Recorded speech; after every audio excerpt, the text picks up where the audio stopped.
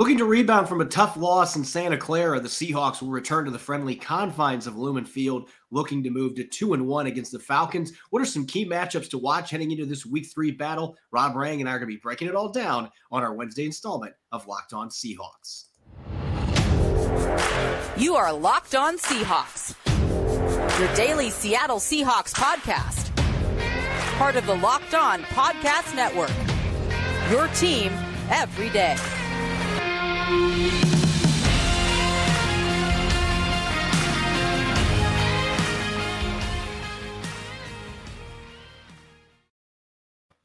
Greetings, 12. This is Corbin Smith, your host for Locked On Seahawks. Joining me for Matchup Wednesday, my co-host in crime, Rob Rang. Thanks to all the 12s out there for making Locked On Seahawks your first listen 5 days a week. I'll admit, I'm a little bit under the weather. I was a game time decision going into this episode, dealing with some upper respiratory issues, but I'm a gamer just like many of the players in the Seahawks roster. And after testing things out, decided to give it a go. So here we are, Matchup Wednesday. We got tons of great matchups between two young teams, very similar past. They're traveling, rebuilding, and two teams that have been pretty competitive up to this point, albeit Seattle in week 2, not necessarily, but their first game, they beat the Broncos. The Falcons were in a position to win both of their games. So really looking forward to diving into this week 3 battle at Lumen Field. And we're going to talk a little bit about Clint Hurtt's comments about Seattle's defense, where they go from here. And so let's get to it. This episode is brought to you by LinkedIn Jobs. LinkedIn Jobs helps you find the candidates you want to talk to faster. Post your job for free at linkedin.com/LockedOnNFL.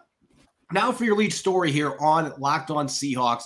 The term coach speak, we throw it around a lot on this show, and every coach in the NFL does it to a varying degree as far as what they're willing to provide reporters during press conferences. Coordinators are especially prickly when it comes to giving up too much insight, but we've said it a few times, and I'm going to say it again. Clint Hurtt, as the new defensive coordinator for the Seahawks, has been a breath of fresh air. I'm not surprised at this point that he's pretty candid in his conversations with reporters, particularly coming off a 20-point loss to the 49ers. And Clint Hurtt had some pretty interesting comments today, looking back at that loss to the 49ers.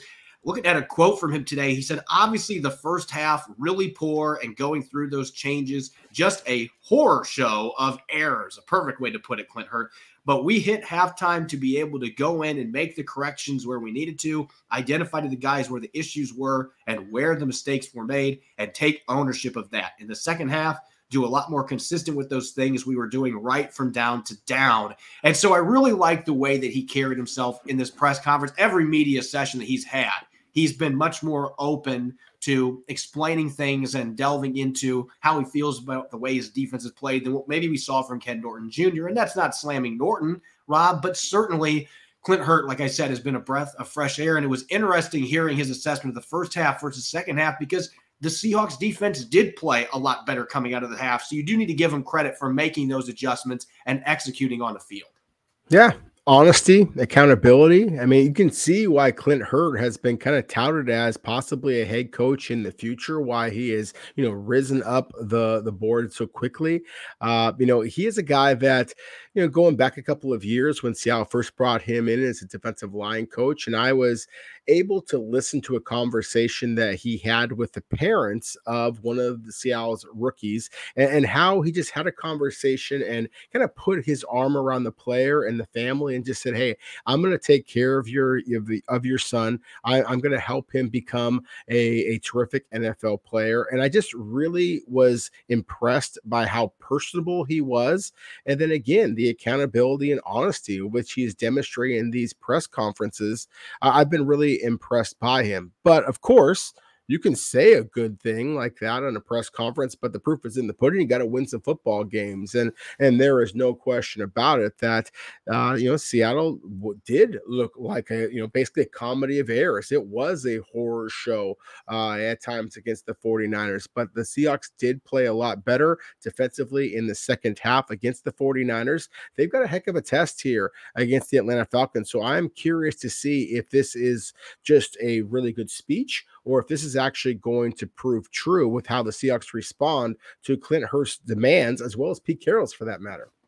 Yeah, we're not going to know that till we get to the actual game on Sunday. But there were other things that Clint Hurt said today. Obviously, he's aware of the issues that this football team has had on defense, and he kind of downplayed the idea that this has been related to the scheme. And he made some good points. I mean, defensive linemen, regardless of whether it's 4-3 or 3-4 defense, your job is to occupy blockers and keep your linebackers free. So nothing's really changed in that regard. Both systems have run fits that you've got to be able to execute, or the other team is going to run all over you. And like you said, I don't want to get in the habit of teams running for over 100 yards against us. And the Broncos almost did it. The 49ers almost had 200 against them on Sunday. And so certainly he understands that. But I think that the comments that he made, the two that really stood out to me today, one, this is common sense. If you watch the Seahawks these first two games, tackling has been the biggest issue. And as he pointed out, tackling can fix a lot of things if they're able to get to ball carriers and bring them down. Just for example, Darrell Taylor on Deebo Samuel, that run that went for 51 yards, it would have maybe been a 1-yard run if he would have got him down there. Those are huge difference-making plays that NFL defensive players, you're expecting them to be able to make.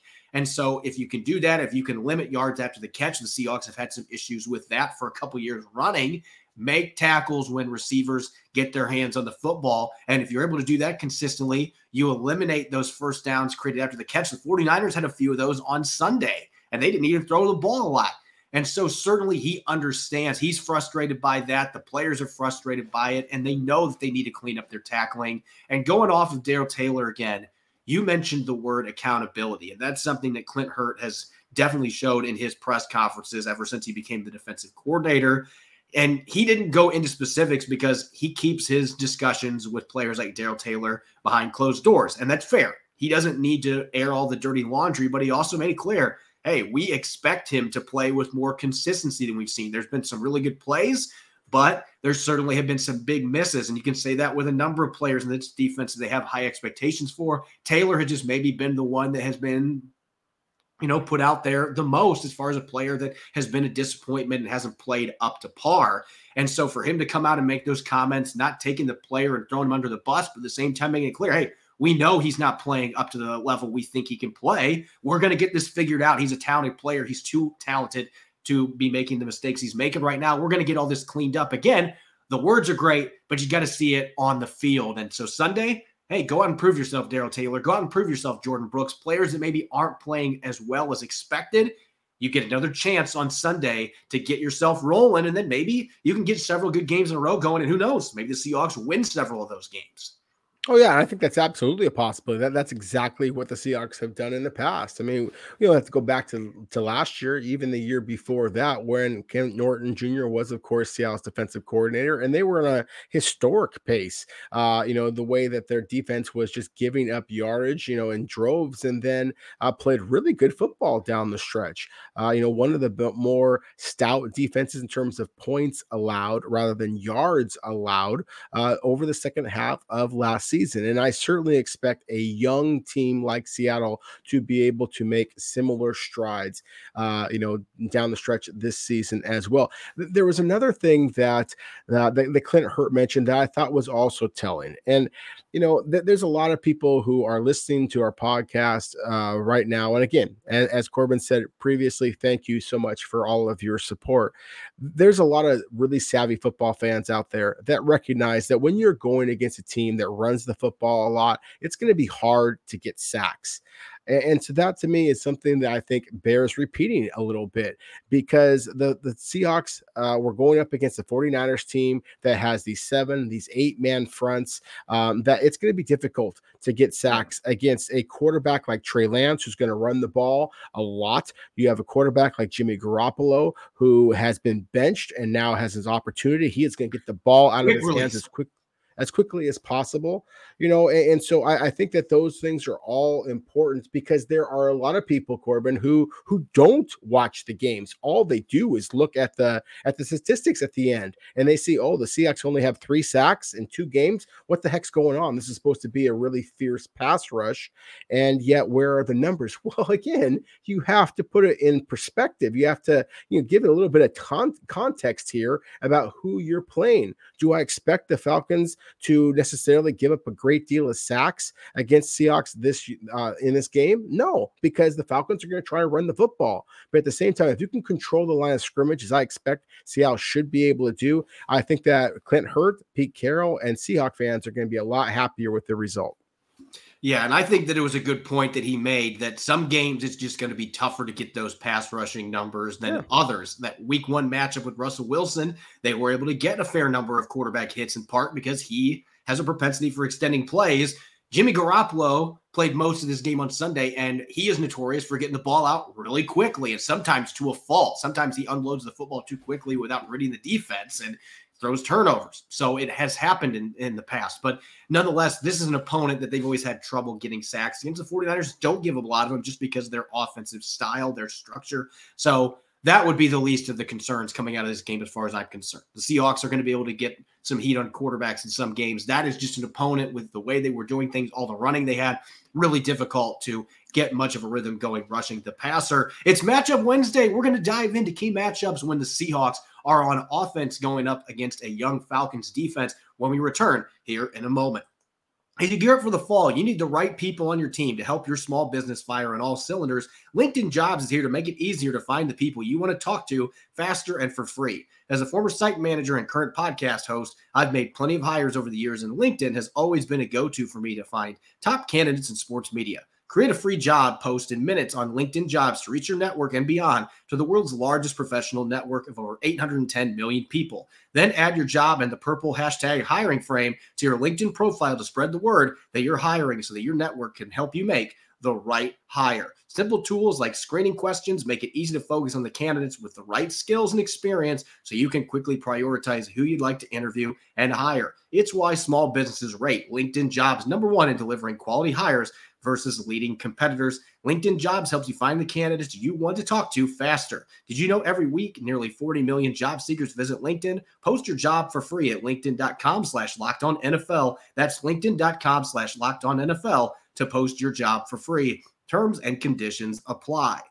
You're listening to the Matchup Wednesday edition of Locked On Seahawks. I'm your host, Corbin Smith. Joining me for today's show, my co-host in crime, Rob Rang. Thanks, as always, to all the 12s out there for making Locked On Seahawks your first listen 5 days a week. Let's get to the matchups now. The Seahawks obviously have been struggling on offense. 6 quarters now without a single point. No field goals from Jason Myers. Certainly no touchdowns from Geno Smith or Rashad Penny or DK Metcalf. They have been skunked 6 straight quarters. So it has been a struggle. And as for the Atlanta Falcons, they've given up some points, but they've also had their moments. They held the Saints down for most of their week 1 game before ultimately losing the lead late. Rams scored a bunch of points early last week, and then the defense really fortified itself late and allowed the offense to nearly make an unbelievable comeback on the road against the defending champions. And so this is a better defense than I think a lot of people realize. Rob, what is the first matchup going into this game that really jumps out to you from a Seahawks offensive perspective? Well, I think one of the things we have to talk about is Seattle's struggles with running the football a week ago. Now, again, that was predictable. The 49ers have an incredible front. They have terrific linebackers, and Atlanta is pretty solid as well. I think slowing down Grady Jarrett's going to be a big part of this. And so to me, that is something that you have to be able to kind of solve that issue. Grady Jarrett is, again, he kind of reminds me of Poona Ford in some ways. For people who haven't watched the Atlanta Falcons play much, this is kind of an undersized, kind of classic 4-3 under defensive tackle who's being asked to play more of a 3-4 defensive end role. But because he is so slippery, then he is able to make plays in that regard. And we talked about the interior of Seattle's offensive line and how much that they got punched in the mouth, frankly, against the San Francisco 49ers. Atlanta is more slippery than they are powerful at the point of attack. And so I think that that's going to be a critical matchup. Obviously, if Geno Smith doesn't have time in the pocket, then it doesn't really matter what's going on. Obviously, if Seattle is not able to create a little bit more rushing lanes, then it doesn't matter how dynamic that your running backs are. So to me, while I have a great deal of respect for the edge rushing talent that Atlanta brings, especially some of the rookies I think that we're going to be talking about here in a moment, I think that you have to stop Grady Jarrett first. And so again, I think that's going to be, critical for Seattle's, the center position, at the guard position, to be able to slow him down, create that pocket, create those running lanes in the middle. Yeah, a lot of times when we do Matchup Wednesday, we're looking at multiple players in a position group. But Grady Jarrett, he's not Aaron Donald, but he's maybe in that class of players like, say, Eric Armstead, who isn't a perennial first-team All-Pro, but he's a darn good football player that can single-handedly destroy game plans because of that slipperiness that you talked about, the ability to penetrate gaps. I think he's tougher at the point of attack than most people realize, and he plays a more physical brand of football. This is a guy that has given the Seahawks a lot of problems ever since he came into the league. Every time they play the Falcons, he seems to have at least one sack. And so he has been a real thorn in their side. And I think he is a really solid run defender to go with that. This is not just a guy that penetrates gaps and gets a lot of sacks and quarterback hits. He's a very sound run defender. So I think this is clearly the number one matchup the Seahawks have got to find a way to at least have a draw on, because that interior O-line, I've mentioned a couple times this week, really struggled against the 49ers. And I don't think Jarrett's got the supporting cast around him that Eric Armstead does, with having a player like Kinlaw next to him, Kerry Hyder that can play inside. They got a couple other big bodies players. I don't think the Falcons have the depth up front that the 49ers do, but Grady Jarrett by himself can single-handedly ruin game plans. And so absolutely, this is a key matchup, not just for protecting Geno Smith, but you want to be able to run the football some in this game. And to be able to do that, you've got to be able to at least hold serve in the interior. And that's something that they didn't even get close to doing in the second game against the 49ers. That entire group needs to play better, whether Damian Lewis or Phil Haynes is playing on the left side. White's obviously going to be the center, and Gabe Jackson's going to be a right guard. They need whoever's in the lineup to play much better in order for the offense as a whole to be able to get things going. I want to talk the athletes, though, for a second. I feel like we have DK Metcalf and Tyler Lockett in our matchups every week, but I mean, they're the two best players on Seattle's offense. So obviously we're going to talk about them a lot. And the Atlanta Falcons have a really good young cornerback in A.J. Terrell, who Seahawks fans may remember as a rookie got torched a couple of times in his NFL debut. That was the first game he had ever played in, and it was against the Seahawks. DK Metcalf got him. Tyler Lockett got him in that game. He was a second-team All-Pro selection in his second season, though, so he really turned the corner after a somewhat shaky rookie year, had a fantastic second season, one of the best young corners in the game. Not the biggest corner you're going to find, but he plays bigger than his size. And so I think you could see him on Lockett or Metcalf some of this game. And they also brought in veteran Casey Hayward, who has quietly had a really good career in the league. He's made some Pro Bowls. At one point was an All-Pro selection. He's now in his mid-30s, so he's not in his prime anymore. But Rob, he's a guy that really provides a veteran presence for an otherwise really young secondary. And he has had some success in the past going against Tyler Lockett in specific. So I think those corners, particularly Terrell going against either one of Seattle's receivers, that is one of those get your popcorn ready matchups, because Terrell has truly evolved from being a rookie that struggled into one of the better young corners out there in the entire league. Yeah, I agree with you. And more importantly, DK Metcalf agrees with you. I thought it was interesting. Metcalf, of course, was interviewed today after practice. And, it's rare that that players will signal out opponents by name.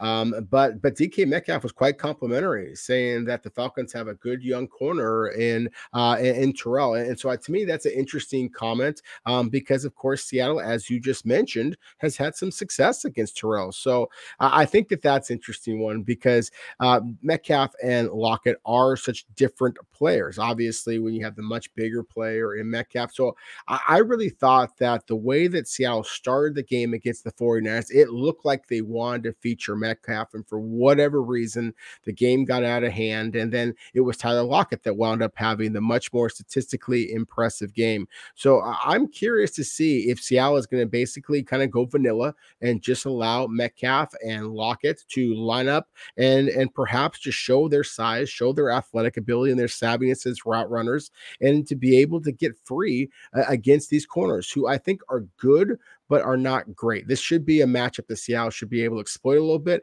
And I'm calling out Shane Waldron a little bit. Let's see a little bit of that creativity that you saw against the Denver Broncos. Let's see some receivers in motion. Let's see DK Metcalf inside in the slot. Yep. Something we haven't seen very often. And to be able to shake free a little bit, hopefully create some big plays down the field.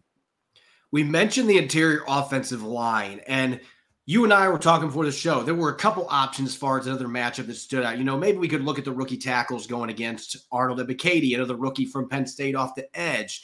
But ultimately, I think the Seahawks have got to get their run game going. 35 rushing yards last week. That is not going to cut. I mean, that's the kind of stuff that gives Pete Carroll nightmares. 35 rushing yards. They are dead last in the NFL right now in rushing yards, and it hasn't been because of the running back talent. We have seen Rashad Penny and Ken Walker III a week ago in his debut. They've made some impressive runs where they turned losses into 4, 5, 6 yard gains, but the blocking has not consistently been in front of them. I think this is clearly a game, though, where those running backs, particularly the top two, Rashad Penny and Ken Walker III, you need to feature them. This can't be a game where you give 12 combined carries to your running backs. Every time they do that, that is a recipe for disaster. I mean, you don't have Russell Wilson to throw the ball 45, 50 times a game. No offense to Geno Smith, but that's not going to be his MO either.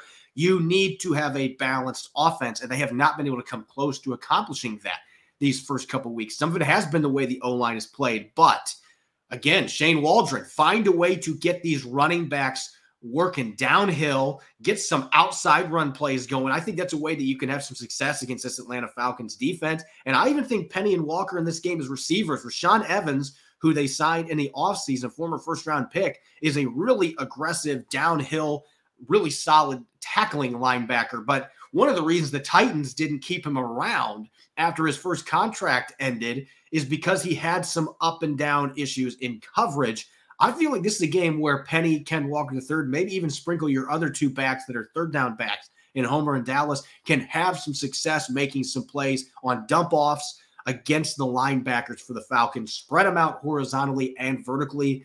That's where the short passing game can come in. Bring those guys up a little bit and then take your shots downfield, even though the Falcons do have some talent at the cornerback position. Yeah, I love that you mentioned that, because I think that, when Pete Carroll says they're basically going to, take the leash off of Geno Smith and allow him to throw the football, I think that a lot of times Seahawks fans are just envisioning that means they're going to go deep just about every time. And I don't know that that's necessarily the recipe for success against Atlanta, because you're right. Rashaan Evans is at his best, kind of coming downhill, being that thumper in the running game, but he is not quite as agile laterally and in coverage. Lorenzo Carter, the outside linebacker that the Falcons brought in from the New York Giants, he is more of a pass rusher. He struggles in coverage a little bit as well. So to me, this is a game where certainly you want Geno Smith to be able to throw the ball deep. But I also think that this is the game where you are going to sprinkle some plays to your running backs out in the flats, perhaps create some screens, perhaps create some opportunities for your tight ends running in the middle of the field. Anything that you can do to get those linebackers, instead of charging downhill to plug up the running game, be able to take advantage of that aggression, throw right over the top of them. And then, of course, run the football. That has been the MO since Pete Carroll joined the Seahawks all those years ago. And the Seahawks have so much talent at the running back position. Corbin, I'm no doctor. I wasn't with you in your doctor's appointment here, but I'm not convinced that you're not sick. I think that you might have just watched too much Seahawk football against the 49ers this past week. And that might I think that is a very good call. I'm surprised that my doctor didn't mention that today. I mean, I'm like Pete Carroll. I'm a former running back and running back coach. Seeing 35 rushing yards in a full game is like vomit inducing. So yeah. Exactly. And so that's where I think that Seattle has to do over and over again. I think, even with all due respect to the Atlanta Falcons, the fact that they did battle back against the Rams, I think that Seattle can impose its will, because I think that they are bigger and better at the front line. I think that their running backs are better than Atlanta's linebackers. This should be a matchup that Seattle should be able to exploit a little bit. And if they do so, then you go over the top with your receivers. Absolutely. There's certainly some matchups that the Seahawks have an opportunity to take advantage. There's some really good players on the Falcons defense, though. They're going to have to have their own say in this matchup, too. Hey, we're an up-and-coming team that's had a chance to win both of our games. We want that first victory, and we're not scared to play at Lumen Field. And so there are some really enticing matchups. Same can be said for when the Falcons are on offense going up against a Seahawks defense that is looking to bounce back from a rough outing in Santa Clara. We're going to switch gears to the matchups on the other side of the football coming up next here on our Matchup Wednesday edition of Locked On Seahawks. BetOnline is the fastest and easiest way to check in on all your betting needs. Find all your favorite sports and events at the #1 online source for odds, lines, and games. Find reviews and news for every league, whether it's Major League Baseball, the NFL going into Week 3, NBA coming soon, NHL, and much more. BetOnline continues to be the top online resource for all your sports wagering information, whether it's live in-game betting, scores, and podcasts. They've got you covered. Head to BetOnline today or use your mobile device to learn more about the action happening today. BetOnline, where the game starts. You're listening to the Locked On Seahawks podcast, Matchup Wednesday edition. This is Corbin Smith joining me for today's show. My co-host, Rob Rang. Thanks as always to the 12s out there for making Locked On Seahawks your first listen 5 days a week. We greatly appreciate it. And for your second listen, make sure to check out the Peacock and Williamson NFL show. Brian Peacock and former NFL scout Matt Williamson give you the expert analysis in less than 30 minutes. It's free and available wherever you get podcasts. Continuing our weekly Matchup Wednesday segment, we just looked at the Seahawks on offense against the Falcons on defense. And really where you can see a lot of parallels between these two teams is what they've done on the offensive side of the football. In the case of Atlanta, Matt Ryan now in Indianapolis traded him away, and they've got a quarterback in Marcus Mariota who started his career as a high draft pick with the Titans, was supposed to be the next franchise quarterback, didn't work out, has been a backup the last couple years with the Raiders. Now he gets another chance to start, just like Geno Smith does, replacing Russell Wilson. And early on, the play on the field's been pretty impressive for Mariota. I think he's looked pretty solid out there, still has the ability to run, has shown off his throwing ability, playing really well in Arthur Smith's offense. But I think we got to start with the guy that he's been handing off to, because if you want to look at a player that's totally reinvented himself, Cordarrelle Patterson at one point was a first-round pick as a receiver, and he has historic numbers as a kick returner. That has been his calling card. But now in his 30s, Rob, he's really found his groove as one of the more underrated running backs in the league, and he's off to a really fast start, leading the number 7 rushing offense in the entire NFL through the first 2 weeks of the year. This is a really good football player, one of the most instinctive players I've ever seen, Corbin, with the ball in his hands. He's not necessarily the most savvy of route runners. He's been pretty undisciplined in that regard, and that's one of the reasons why that he bounced around from that running back or that receiver position, where he was drafted as a first-round pick. He can make people miss. He can knock people on their backsides.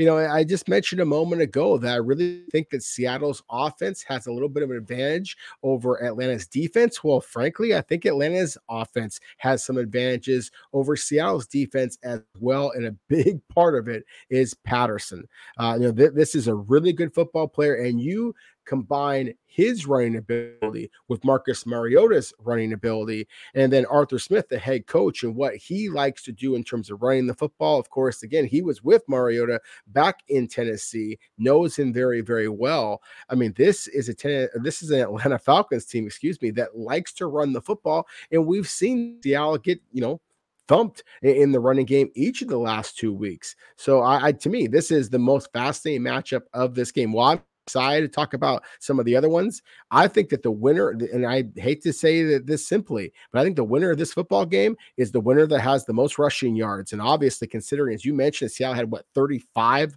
a week ago. Well, then that was the case last week as well. Yeah, this is a matchup that concerns me just because of the way the Seahawks have been playing their run fits, how poor their tackling has been. Patterson is not a small guy. We're talking a 220-pound running back, a tall running back. Used to be a receiver, and they can do a lot of different stuff with him. They can move him outside, obviously, into the slot or as an outside receiver. They can toss screens to him. There's a lot of different things he can do, but for being a guy that came into the league as a receiver, you can see the kick and punt return background with him as a running back. He runs with such physicality. This is a guy that breaks a lot more tackles than you would expect. So Jordan Brooks and Cody Barton, you better bring your hard hat. You better get downhill. Avoid the blocks that we're getting caught on you in week 2. They're going to have to play free, loose, and flow to the football, and you better bring your hard hat, because Cordarrelle Patterson is not a guy that you can just bring down lightly. You're going to have to wrap up, and you're going to have to hit him hard to bring him down. And this is a guy that is going to be a problem in the run game and the passing game. So I think this is absolutely a matchup to watch. particularly with Marcus Mariota's threat to run, mixing in read option, that just puts a lot more stress on the defense in terms of trying to play this team in their run game. That's why they're having so much success this year. That combination of the dual threat ability of Mariota and Patterson, the reawakening he's had now late in his career as one of the better running backs in the league, a guy that you can move around a lot.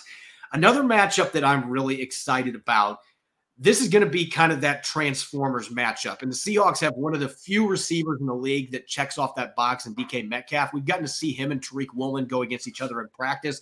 But Drake London is another player that fits that prototype. 6'5", runs 4.4 speed, can hurdle over people, as you can see on YouTube, the picture here against the Rams.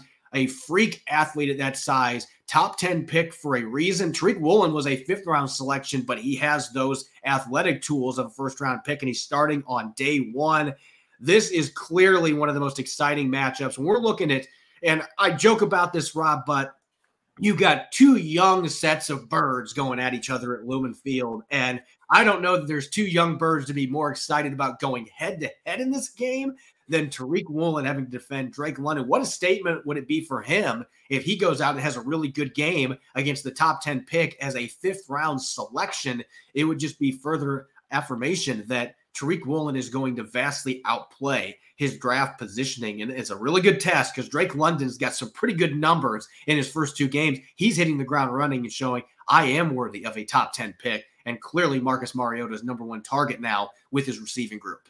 Yeah, exactly. You took the words right out of my mouth there. He has been clearly Marcus Mariota's number 1 target, and that's impressive for any rookie. But, again, when you look at Drake London, I mean, I remember watching him at USC and the way he just bullied people. I mean, he looked like a SEC receiver in the Pac-12, and you just don't see guys like that very often. I've been using the comparison. It's become a tired one, I'll admit, but I don't know of anybody who was using it before I was with Drake London and the comparisons to Mike Evans. He just plays above the rim. He's a big receiver who actually plays big. He looks to knock defensive backs on their backside, and then again, he just gets up and catches the football at its highest point. And when you have a quarterback who isn't necessarily known for being elite with his accuracy, then that's one of the easiest ways to help them out is to get a receiver who's got those long arms, has the big size to be able to win those contested passes. So I love it from a schematic matchup because you're talking about a big physical receiver going up against a cornerback who has elite size, elite speed. But the question with him was, is he physical enough? This is a former wide receiver himself, of course, and Tariq Woolen. I've been so impressed by Woolen's physicality and his competitiveness so far early on in his NFL rookie season. But at the same time, this is going to be a different type of a matchup. So one I'm really excited about because I just think that Tariq Woolen is perfectly suited to what Pete Carroll wants to do. But at the same time, so is Drake London with what Arthur Smith and the Atlanta Falcons want to do. So again, we kind of make all these jokes about the Transformers. I mean, this is Optimus Prime and Megatron right in front of us. And so I cannot wait to see these two athletes, compete because I hope that this is something that we are going to see play out over a decade or more for these two franchises. And obviously, London's not the only freak athlete that Marcus Mariota has at his disposal. We could mention Kyle Pitts on here, and that was an honorable mention one for us, which is crazy because he is one of their clearly best players. And Josh Jones or whoever ends up across from him is going to have a nightmare matchup dealing with the former top 5 pick. But I think we have to move away from the flashy matchups here when we're really looking at what's going to win this game. Sometimes the matchups that aren't the sexiest are the ones that ultimately decide who's going to win this game. And for the Seahawks, there's one defensive lineman who has played up to his capability this year. I think Poona Ford's had kind of a disappointing start. Harris has been banged up. Quentin Jefferson's been up and down. But big number 99, Al Woods, has been an absolute wrecking ball. He picked up exactly from where he was at last year. He was the best player on the field for Seattle defensively on Sunday. 3 tackles for loss, a pass breakup in the line of scrimmage. He has been borderline unblockable at times. And there's been plays that he's blown up, then his teammates have let him down when the ball's bounced outside. They've missed tackles.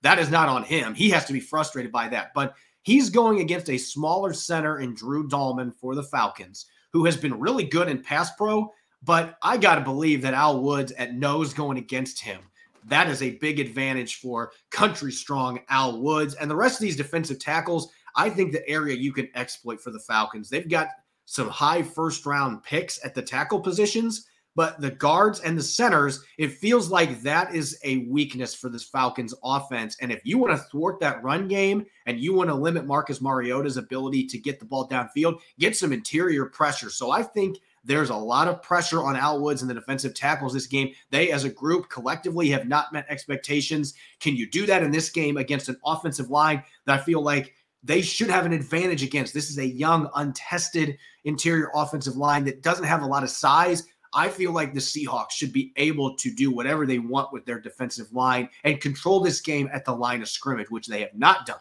the first two games. Yeah, they should be able to do that. You're absolutely right. I mean, Al Woods has just been unbelievable. And as you mentioned, Drew Dalman, good football player. It actually kind of reminds me a little bit of a former Seahawks great, Robbie Tobeck, in that he is quick. He is very, very assignment sound. As you might expect, his dad was a former NFL offensive lineman himself.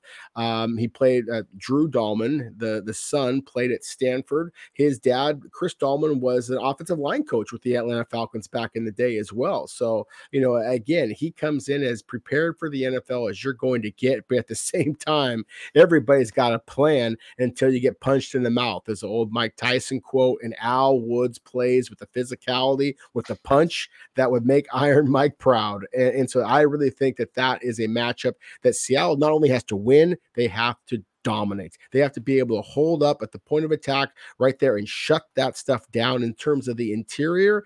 And then, hey, this is a little bit of a wake-up call. We talked about some of the edge rushers, Darrell Taylor specifically, Jake Matthews at left tackle, Caleb McGarry at right tackle for the Falcons. Those are 2 first-round picks. McGarry, a Fife product, coming back to Seattle. I'm really curious to see how he performs. We know the 12s can get loud and create some havoc just with the pass rush and the noise that they are able to generate. That's got to be something that the Seahawks are able to kind of control.